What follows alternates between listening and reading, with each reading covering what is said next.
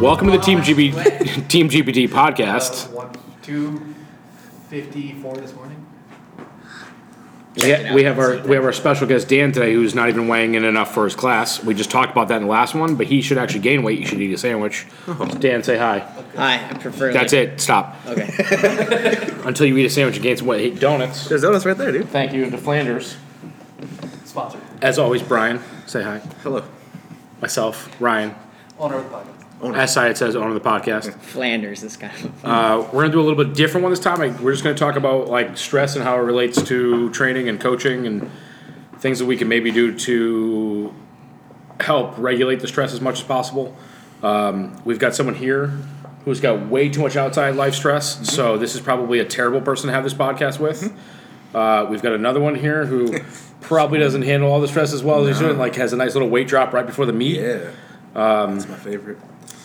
And then we got someone here that just coaches everyone and deals with the stress of everyone. Yes. So this should be a terrible podcast. Thanks for listening. We have a dazzling spectrum to work with. So the question, the actual question that was, how does stress outside of the gym affect training, and how do you adjust that as a coach or an athlete? So I'll start, and then you guys can talk about your own kind of experiences, I guess. Sure. I mean, everything we're doing is stressful. So your job, school, your multiple jobs, your boyfriends, your girlfriends. I didn't mean you two. I meant like for the listeners. Very I just like the specifically, direction of where you headed. Direction-oriented hand towards me. Nutrition, sleep, training. All these things are stress. So we're looking at it as like, what can we actually control? You really can't control your job. You're not going to be able to control school. You can control your training. You can control your nutrition, your sleep. You can. That's Not everyone does. Yes. So, I mean, first off, the things that we can do to try to make this better are try to get enough sleep in, try to eat correctly, which I know a lot of powerlifters don't necessarily like to do. It's getting a little bit better. People are realizing, how much that helps. I know here we have like 12 or 15 of our members now are working with Al, who's our team registered dietitian. Hey, Al. Albus Dietetics. It's not the real name. That's already. But anyway, and they're starting to see like how much of an effect it does have on their training. So the nutrition is a huge aspect. Getting enough sleep.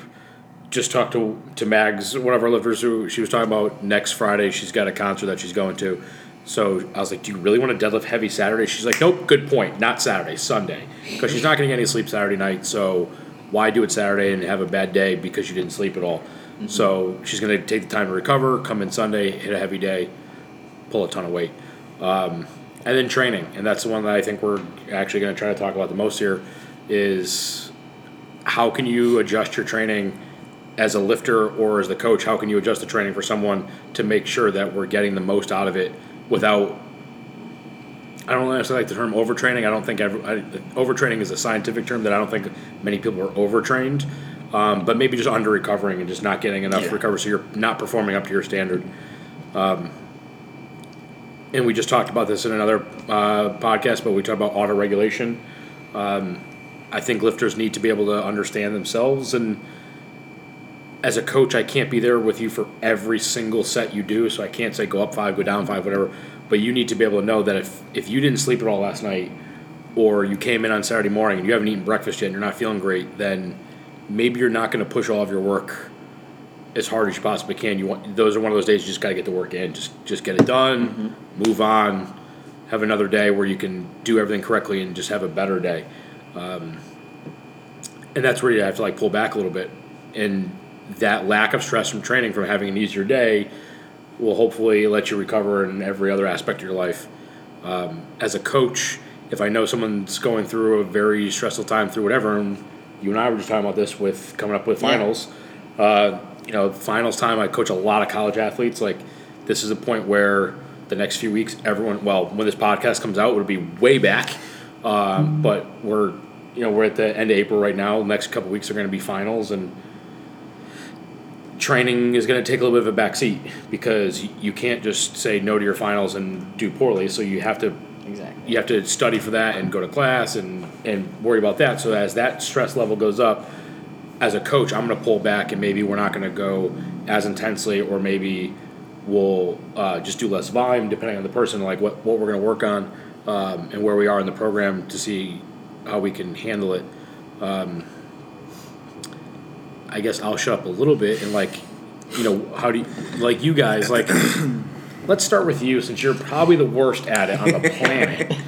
Dan was in the hospital like a day ago and then came in and tried to do a double today, because that's how Dan rolls with stress.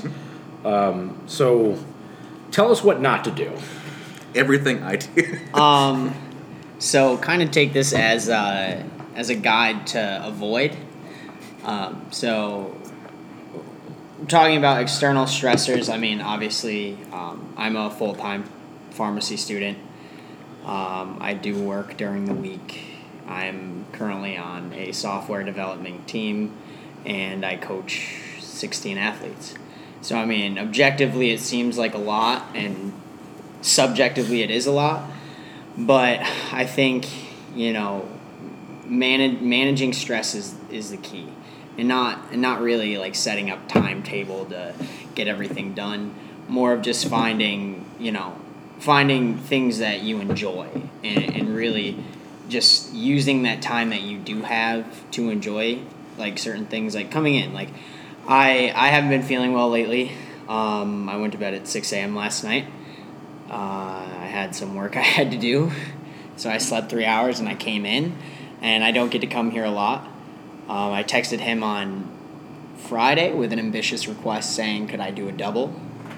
Came in, I did about a set of bench, and I said, no, not going to work. And I think doing that and enjoying the time with, people I really like and people I care about is more important to me right now than, doing a workout, because all that external stress destroys your training if you don't try to find things you enjoy, and one, like, especially going into a meet, like I was supposed to do the May 6th meet, but again, I sleep probably 12 hours a week, which isn't good, and so I said, no, we're going to wait till, finals are over and my exams are over, and we're going to do a meet during the summer, and from an athlete's perspective, having a coach that's really understanding about that is important, because a lot of the things I do doesn't make sense to the average person.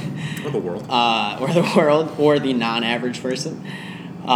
So from an athlete's perspective, it's really important to have a coach that understands that lifting isn't the most important thing in your life, and that, as you say, life does happen.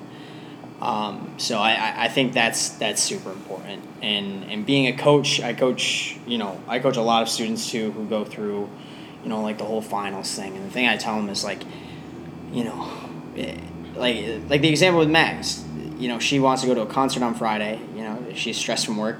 To me, as a coach, that's more important than her waking up, Saturday morning and crushing those deadlifts, because you shouldn't sacrifice things that you enjoy for, one day of training if you really want to or to turn around though a little bit, like even if this is something that maybe this is your enjoyment. Exactly. Maybe this is your stress relief, because a lot of people do use training as a stress relief in the regard of you still have to prioritize.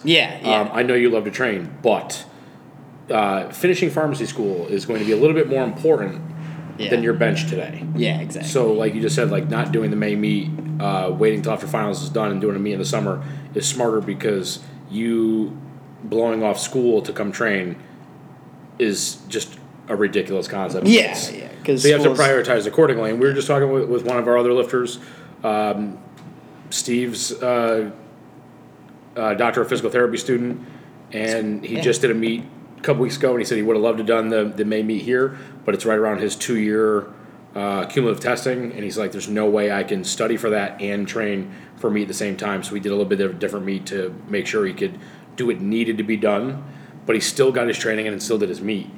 So I said, kind of taking a little bit different, we're like going towards you, and you can expand on everything, but I know like for you, we always talk about how like you're a little overweight right now, a couple pounds over your weight class. It's a really nice thing to say. And That's unfair, yeah. and guaranteed you're gonna drop like 8 to 10 pounds right before the meet because not even and I think for you it's not actually your own training. Yeah. It's the fact that you've been coaching people now for a little over a year and you've got people lifting and you're more worried about what they're doing, so you stress out and then you end up not eating accordingly, and all of a sudden you drop 10 pounds and I made weight easy and I was didn't have to do anything. So It isn't always the healthiest approach, but it's the approach that I've expected now. When we go to nationals and we're handling 20 to 30 people throughout the week and never leaving the warm-up room and not eating except for like donuts and whatever food we could find. Baby powder. Baby powder, yeah. I usually eat baby powder. It's good. You just inhale it. Yeah. the national scoff. Yeah, that's Baby butter and chalk. it seems a bit much. Anyway, I've gotten used to that happening. Where the point, like, I do want to control everything outside I can about nutrition, calories, everything I can control to make sure my weight's steady. But it's coming to the point where I do for certain meets, like this meet, like I'm helping you run the meet, I'm coaching, and I'm competing. So the stress I know at this point take a toll on my nutrition, and I dropped weight anyway. So I've adapted to that. But obviously the biggest thing for me is like my timing is terrible, just in life. Like it's just not my strong point. So that's the biggest effect on my training. Like today, I was gonna train and then I forgot we were filming a podcast, so I didn't train. But I'm gonna have to make like an hour or two next week to make up for it. And even like I pulled back from usually doing 4 days a week to 3 days a week because I'm busy with work, and sometimes when I'm in here, I'm not exactly focused on my training itself. Maybe I'm doing something else and I get sidetracked. But I think for me the biggest thing, I guess I would relate to stress, is just timing. Is learning how to, like, if you have school and if you have work, making sure you plan ahead to set what you can do, but like even like a couple hours in the gym, and if you need to split up a workout between a few days, or managing that is my biggest. But I think issue. you just said, and I think that was smart. Is like that. It's not that you didn't say, okay, I'm stressed with all these things, so I'm going to give up training. Yeah. You're still training. You just made a conscious decision to go from 4 days a week to 3 days a week. Yeah. It's not like by losing that fourth day that your training is going to be garbage. No. You just deadlifted a PR last week. Yep. You squatted like 98%, I think, of your max like a week ago, and you benched like 98%. So even like under a stressful time, your numbers are as good or better than what they've been in the past. So it's like you've adjusted accordingly to make sure that works. And again, I'm looking ahead. Like, I know that's this snapshot in time, but Right. like over the year, if I look back and like what I did, or if I look back in the past 2 years, 3 years, I know I'm still progressing because I'm doing what I can and managing to do what I can do. And that's, I think, the whole point of this, like, this stress talk is like prioritizing correctly to make sure that you get what needs to be done in, and that you can still do what you enjoy. Managing the time you have left. And we were talking about one of our lifters before. We've got actually two of our lifters are on very different ends of the spectrum. We have one lifter, Ayla, who's here 6 days a week, and then we've got someone, Stephanie, who's here 3 days a week. Both are still progressing. Yeah, both are progressing, and nothing. It's not a shot at either one. Ayla's got more time to be able to be in the gym just based on her life's stresses right now, where Stephanie has a little bit less time to be in the gym, so she's here 3 days a week. Ayla's got 6, Stephanie's got 3. Most of our lifters are probably 4 days a week. Some shoot for 5. That sometimes happens, sometimes doesn't. But they're all getting their work in. They're all training accordingly. And just finding what you need to do to make sure that you can control that and still progress. If you're finding that you're not progressing, or you don't want to train, or you're just tired and beat up all the time, then something needs to change. Yeah. The easiest thing to change is your training. Maybe you need to pull back just to recover a little bit more. Maybe you need to eat a little bit better. Sleep more. Maybe you need to sleep more. Maybe you need to supplement a little bit better to make sure that you're getting in what you need. And as I say that, both of us are drinking caffeinated drinks here. Yeah. Which might not be the best option, but, It's an option. more of the one lines of like the supplements help you recover, help you sleep a little bit better, or making sure you get enough of the protein in so you're eating correctly. And so like if you're, you didn't eat because we're on the floor coaching everyone, instead of having Flanders donuts over here. Yeah, that's a meal. A protein shake would probably be a little bit smarter. Yep. Still have the donut if you like it. Yeah. Again, that's another stress thing. But planning comes down to it, and I talk about this all the time. Like I think I'm a very good planner. That doesn't mean I'm a very good executioner. Is it executor or executioner? I don't execute well I don't think I'm able to execute. as an executioner. So you're That's very still- good at killing people. I plan very well, but like I don't always follow through on my own plan. I need to execute better with that. Yeah. But I'm very good in the fact that like if someone says to me, "Hey, I just don't have the time right now." Yeah. Okay, this is how we're gonna adjust the plan, blah blah blah, and we can Yeah. get it to happen. And you can still do what you want to do and still progress at it, and not bury yourself. But that's I guess from the coach's side, like, you've seen so many angles, whether it be on meet day if something happens or training, and that you're able to adjust on the fly. And that's like, from a coach's point of view, I guess, like having different directions to go based on someone's stress level or someone missing a lift and their stress level based on that. That's a really valuable skill to have, because that's like, we've been to meets where like you feel like the world's ending because one little thing goes wrong, but then the next time like, oh, I've done that before, it's fucking easy, this is the one thing you do. So in managing stress in that respect from a coach's point of view, that's like one of, I think, the most valuable things that I'm still learning, that you could learn to not feel like the world's falling in on you every time one little thing happens. So, or just fake it. or fake it. Fake it. I've said this on an old podcast. I'm really good at looking like I'm in control on meet day. That doesn't mean that I'm not losing my mind as everyone's warming up and taking attempts, but I think you just described my mental status All the time? 24 Every hours a day. but you need to be able to have that state of control, even if it's faking it a little bit until you actually get it done. Yeah. That's, if you could manage the stress that happens and filter it to your lifter, that's probably a pretty good skill to have. I think we're going to call that one here today, right? Yeah. Try to keep that a little short. So this is a Team GPT podcast. I'm going to do it for Syed here. He's in the background right now. TeamGPT.com if you're interested in coaching or anything. A big thing, Instagram, Team GPT. We're on iTunes now. SoundCloud. I don't know what else. Patreon. No, not We're yet. not. He on keeps Patreon doing that. yet. If you want to set up our Patreon, by all means. I don't know what No. Patreon is. Give us a listen. Send in your We'll talk about it questions. after. No one's listening to me anymore, even though I'm the host right now. Are we on Pornhub? No. These are all getting edited. Send us your questions and we'll see what we can do. Thank you so much for listening.